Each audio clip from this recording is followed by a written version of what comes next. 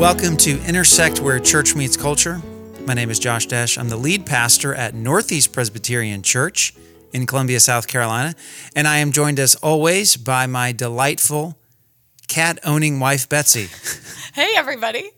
Betsy, you wanted me to use that. You actually gave me the adjective this week. I did. Because we just got a cat. We just got a cat, y'all, probably, a month ago, and he is delightful. We love our cat. I have to admit that I had to eat humble pie because Josh first told me that all cats have a demon. I never thought I'd like cats. Well, I just figured they were all kind of surly and not kind. And this cat is named Leo. He's a kitten still. He was given to us by friends at church, and he is just the cutest, sweetest, most loving. He's very extroverted. He always goes where the people are. He's kind of stolen my heart. You know, he loves socks, though, that are on feet. And that is very painful. That hurts a lot. Yeah. That hurts a lot. So, speaking of socks, speaking of feet, speaking of our bodies, Betsy, what's the title of this episode? Today, y'all, our title is Getting Healthy for the Glory of God. Okay. That involves our bodies. So tell us, we need to be healthy. Mm-hmm. We want to glorify God with our bodies. That's a scriptural command. It is. Multiple places. Mm-hmm. So how do we do that? Well, I thought we could kick off today's discussion talking about the purpose of our bodies. The telos, as you will. Isn't telos a Greek word? Mm-hmm. Yes. Mm-hmm. Do you want to define it? Yeah. Well, to kick us off, so I read a book a couple years ago. I think I've mentioned this on the podcast before. It's called Love Thy Body by an author named Nancy Pearcey. And it's kind of a discussion of several different topics related specifically to the body. And it's more about body and sexuality. But she opens with a real interesting discussion of the body itself has a purpose. You know, so often in our modern culture, we're conceived of as brains on a stick. Would you not agree with that, Josh? Absolutely. Or consciousness on a stick. Yeah, that our brains are the true self, our true selves. Mm-hmm. Yep. That all of what you are resides in your brain or something like that. It's internal. Wherever you want to say it's located biologically, mm-hmm. The point is your true self is inside of you. Yes. It's not outside of you. Yes, exactly. So sometimes that kind of conception can lead to an idea that the body is just kind of the thing that is driven by the mind, or, you know, the body doesn't have a purpose in and of itself. It's kind of a house for the rest of you. It's a house you live in, or it's the car you drive. Mm-hmm. But again, the essential you, your essence, is the person driving the car. Right. It's not the car itself. Right. Yep. Right. So in order to talk about how we get healthy for God's glory, we kind of have to examine, first of all, ways that we conceive of our bodies, because that's the foundation of everything. So anyway, back to Nancy Pearcey, the book, Love Thy Body. This is how she starts the book. She says, we can read, quote unquote, read signs of God's existence and purposes in creation. This is called a teleological view of nature, from the Greek word telos, which means purpose or goal. It is evident that living things are structured for a purpose. Eyes are for seeing, ears are for hearing, fins are for swimming, and wings are for flying. Each part of an organ is exquisitely adapted to the others, and all interact in a coordinated, goal or directed fashion to achieve the purpose of the whole. This kind of integrated structure is the hallmark of design: plan, will, intention. So, point that she is making is that from the very get-go, our bodies have a purpose. It's not just, like you said, a house for your consciousness. Our body itself has a purpose. Yeah, and maybe to take that metaphor a little bit more, a little further, it's not like our bodies are accidents. Mm-hmm. So it's not like if your body's a house, it's not like it's God just threw your true self, your essence, in some random neighborhood, and it doesn't matter what the house is like or where it's located or the parameters of the body matter. It's right. not, the body's not an accident. Right. Our bodies are not accidents. That's right. And God designed our bodies to function in certain ways. I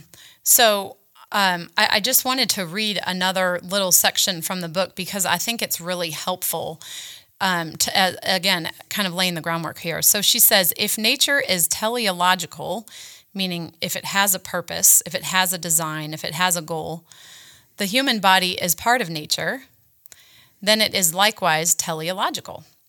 It has a built-in purpose. There is no dichotomy between body and person. The two together form an integrated psychophysical unity. We respect and honor our bodies as part of the revelation of God's purpose for our lives. It is part of the created order that is declaring the glory of God. So I think the point that we want to start off with is we are creatures. We are created beings, and our creators gave us our bodies for a purpose. Our bodies are not ours to decide what to do with. Yeah, that's a great quote from Nancy Pearcey. And I will just try to make it, well, I'll make it a little simpler for Josh because I like simple things. Mm-hmm. You mentioned, our bodies were psychosocial or physical. Yeah. Here's the way that a lot of theologians have said it. And to me, this is one of the easiest ways to understand it. Theologians say that according to the Bible, and this isn't just like one theologian, I've heard a bunch of them say this, okay? According to the Bible, I have a body and I am my body, okay? So too often, I think Christians, we've bought into this idea that I just have a body. But that is, if you think about that, that's going back to that view that my body's an accident, it doesn't really matter, it's just the house, it's just where my soul lives or where the essence of my true sense self is. And we're going to have to get into this later about how do we, because we're more than bodies, we know that. Mm-hmm. So we don't want to go there to this like reductionistic, I'm just my body, it's only material things exist. But we don't think enough in the church about the part, I am my body. Mm-hmm. I can't conceive of myself apart from my body. That's right. So I have a body and I am a body. Mm-hmm. And you can, this is a whole separate discussion, but you can tie it to that historic part of Christianity that has, degraded the physical and elevated the spiritual so starkly. Yes. Yep. And so you can see those. Yeah. So as well. and that goes into nature doesn't really matter. The whole if we want to use stereotypes, I can litter all I want. Mm-hmm. It's all going to burn. Mm-hmm. My body's going to burn. Yep. I can do whatever I want with my body. It's all connected to this sort of the spiritual is the only thing that really matters. Right. So that's our foundation. We want to know what is the purpose of our bodies? How has God designed them? God's designed our bodies to function in certain ways. And you can draw a lot of generalizations. Men are generally stronger than women. Not always, of course, but that's a generalization you can make. Mm-hmm. Women's bodies are generally curvier than men's bodies. Women or men generally have broader shoulders. So you can see that there are these generalities. Is that a word? Mm-hmm. It is? Yeah. Okay. And how we were designed. So moving into our topic more specifically, getting healthy for the glory of God. Being healthy is hard in our modern world, is it not? Oh, it's super hard. Hard. It's very, very hard. And so just to circle back, you just made the case very persuasively, Betsy, that I should want to be healthy. That God cares if I'm healthy. That's right. Because my body's not an accident. That's right. So we're just summarizing that first thing. I should care if I'm healthy. I should care about my body because my body's not this accident. It's not like I'm just waiting. It's not like God was like, okay, you got to go hang out in this body for 80 years. Mm-hmm. Sorry about that. And then later you're going to be purely spiritual and you get rid of all that physical stuff. Right. That's not it. So we should care. But yes, to go back to your question, yeah, it's really hard to be healthy. I mean, we could start the list with Cheetos. Yeah. I mean, right. Well, there's so many ways that it's difficult to be healthy with, modern diet, modern schedules are busy. Yeah. There's a lot of different ways we can talk about it. So what we kind of wanted to focus on today is there's kind of these two ditches that we tend to fall into, or I tend to fall into, I should say, when I think about health and how to be a healthy person and how to lead a healthy lifestyle. There's kind of these two ditches that I think we generally fall into, and then there's the third way that is being healthy for the glory of God, and that's a little bit of a narrow way. It's kind of hard to stay on that. But here's what I'm arguing. I think the two ditches we fall into are obsession with our bodies, with our appearance, with what we eat, and the other ditch is neglect, with just saying, it doesn't matter what I do, it doesn't matter what I eat, Doesn't matter how much I exercise, whatever. So those are the two things that we kind of want to focus on in our discussion. So why don't we start out with obsession? I think that a lot of people can relate to this today. You see it with food restriction. You see it with, I really want to look a certain way. The ever-present quest for the beach body, right? Sure. Yeah. I mean, goodness, it's everywhere. Yeah, it is. It is. And so that, I think in our culture too, we're at this point where we're just glorifying athleticism so much. Do we not? I would agree with that, Bets. I would also, though, say a little bit, I think people have different ideas about what their ideal body is. Sure. So it's for some, it may be to be really strong or muscular or look a certain way.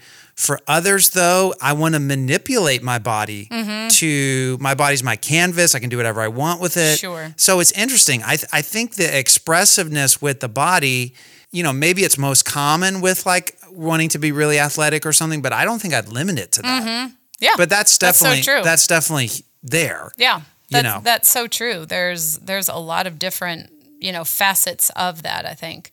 So, I think it's difficult in the culture that we live in, where we see there's so much emphasis on appearance, I think. Huge. And so we can just easily fall into, I need to look a certain way, which then if you do look a certain way, maybe that leads you down into the feeling of I'm better than other people because these people don't have control over their diet or their exercise or whatever it may be.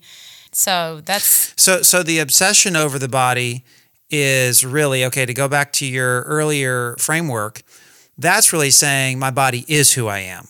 Fully. That's really, I might say I have a soul and all that, and I might, even Christians can fall into this, but there becomes too much of a focus on my body, almost as though my body, this earthly body I have is going to be eternal, or it's going to be around forever, or something like that.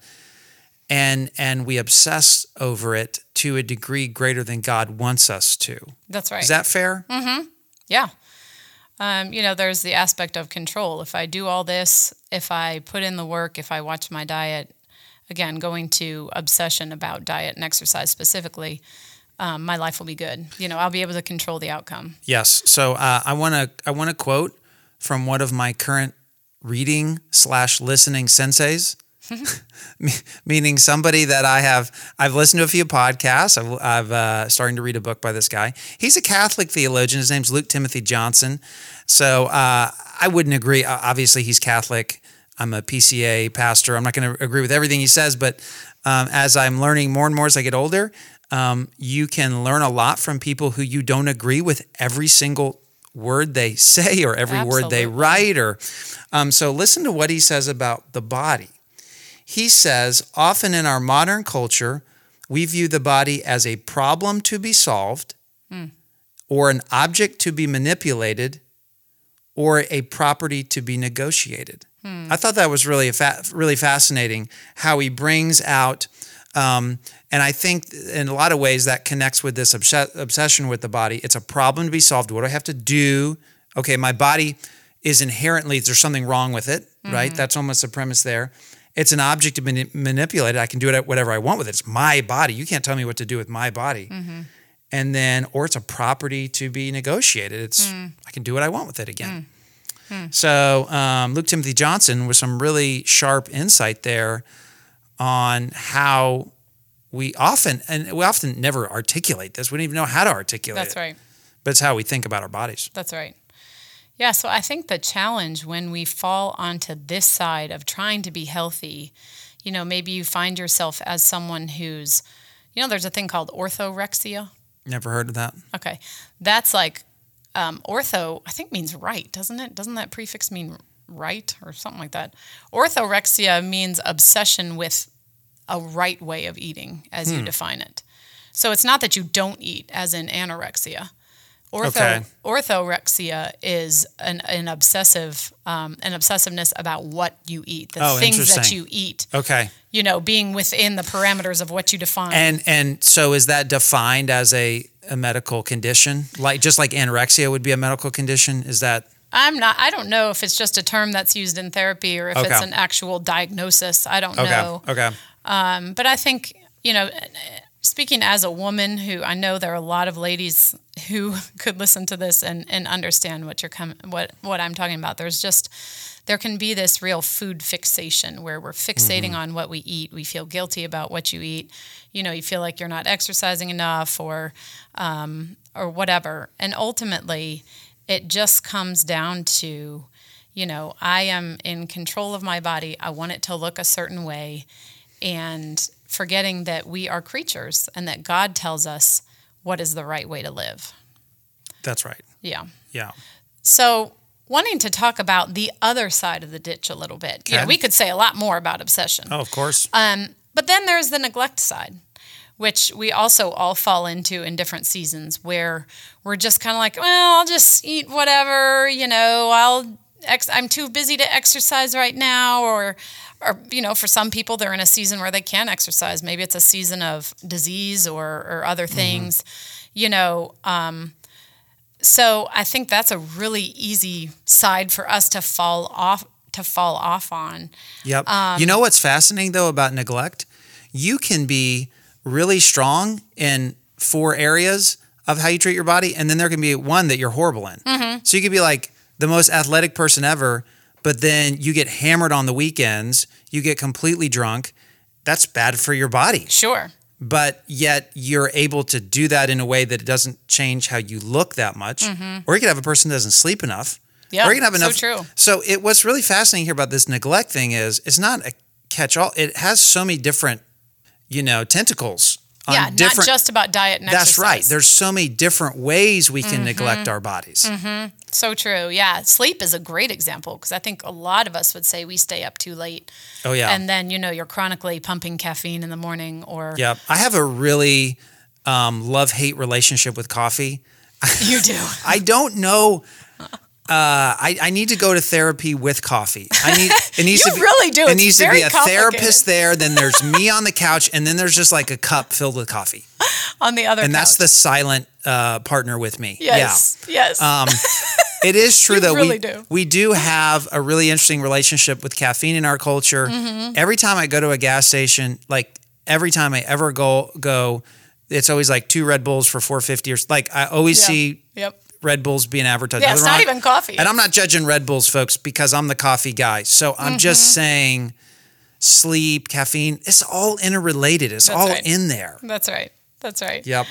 Yeah. So, I've been doing some really fascinating reading, and I would like to maybe discuss some of this on a future podcast episode. One book is called Animal Vegetable Junk by the author Mark Bittman. I think he's like New York Times author or something. I'm not sure. And then another one is called, is it Salt, Sugar, Fat, or Sugar, Salt, Fat? One of those. Anyway, I like all 3 of them. Yeah. It's all the good stuff, I'm okay with either title. Yeah. So both of those are kind of tracing the evolution of the food industry. Oh, y'all, these books are a wild ride. They, I will say, they've been... I don't know if I want to know what's going on here, Betsy. I'm going to put my fingers in my ears. La, la, la, la, la, la, la. You're going to, because I'm the cook at home, mostly. But anyway, it's true. They've been very, very educational. But one thing that I was thinking about as we came to this topic is, we are fed a lot of messages by companies that are marketing food to us that they want us to buy. And, so some of those really can feed these, a dietary neglect. Here are some of the things that I thought of just off the top of my head. You deserve it. How many times do you hear that in a food commercial? Like, you deserve it. Is that Snickers or something? Or it's one of those? I feel like it's one of them. Yeah, I don't know. I don't remember. I don't know. It's one of them. Mm-hmm. I do deserve it. You do. You do. Take some you time. I'm working hard. Yeah. And, then there are so many, how many commercials are there about, are you tired of the same old snacks or whatever, just endless things about snack breaks and giving your mouth delight and, all these things. And so I'm not here to demonize snacks per se, but to say, like, do we ever stop and actually think about how we think about food? Or are our ideas of food more shaped by these, multi-billion-dollar companies that want us to buy their products? I think for a lot of us, and me included, I think probably my idea of food and is much more shaped by the messages that I've heard rather than some kind of intentional, I set out to eat this way because this is the way that God designed.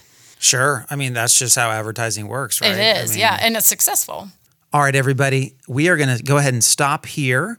This is the first part of a 2-part episode here on this topic. So thank you so much for joining us. Be on the lookout for part 2 of Glorifying God with Your Body.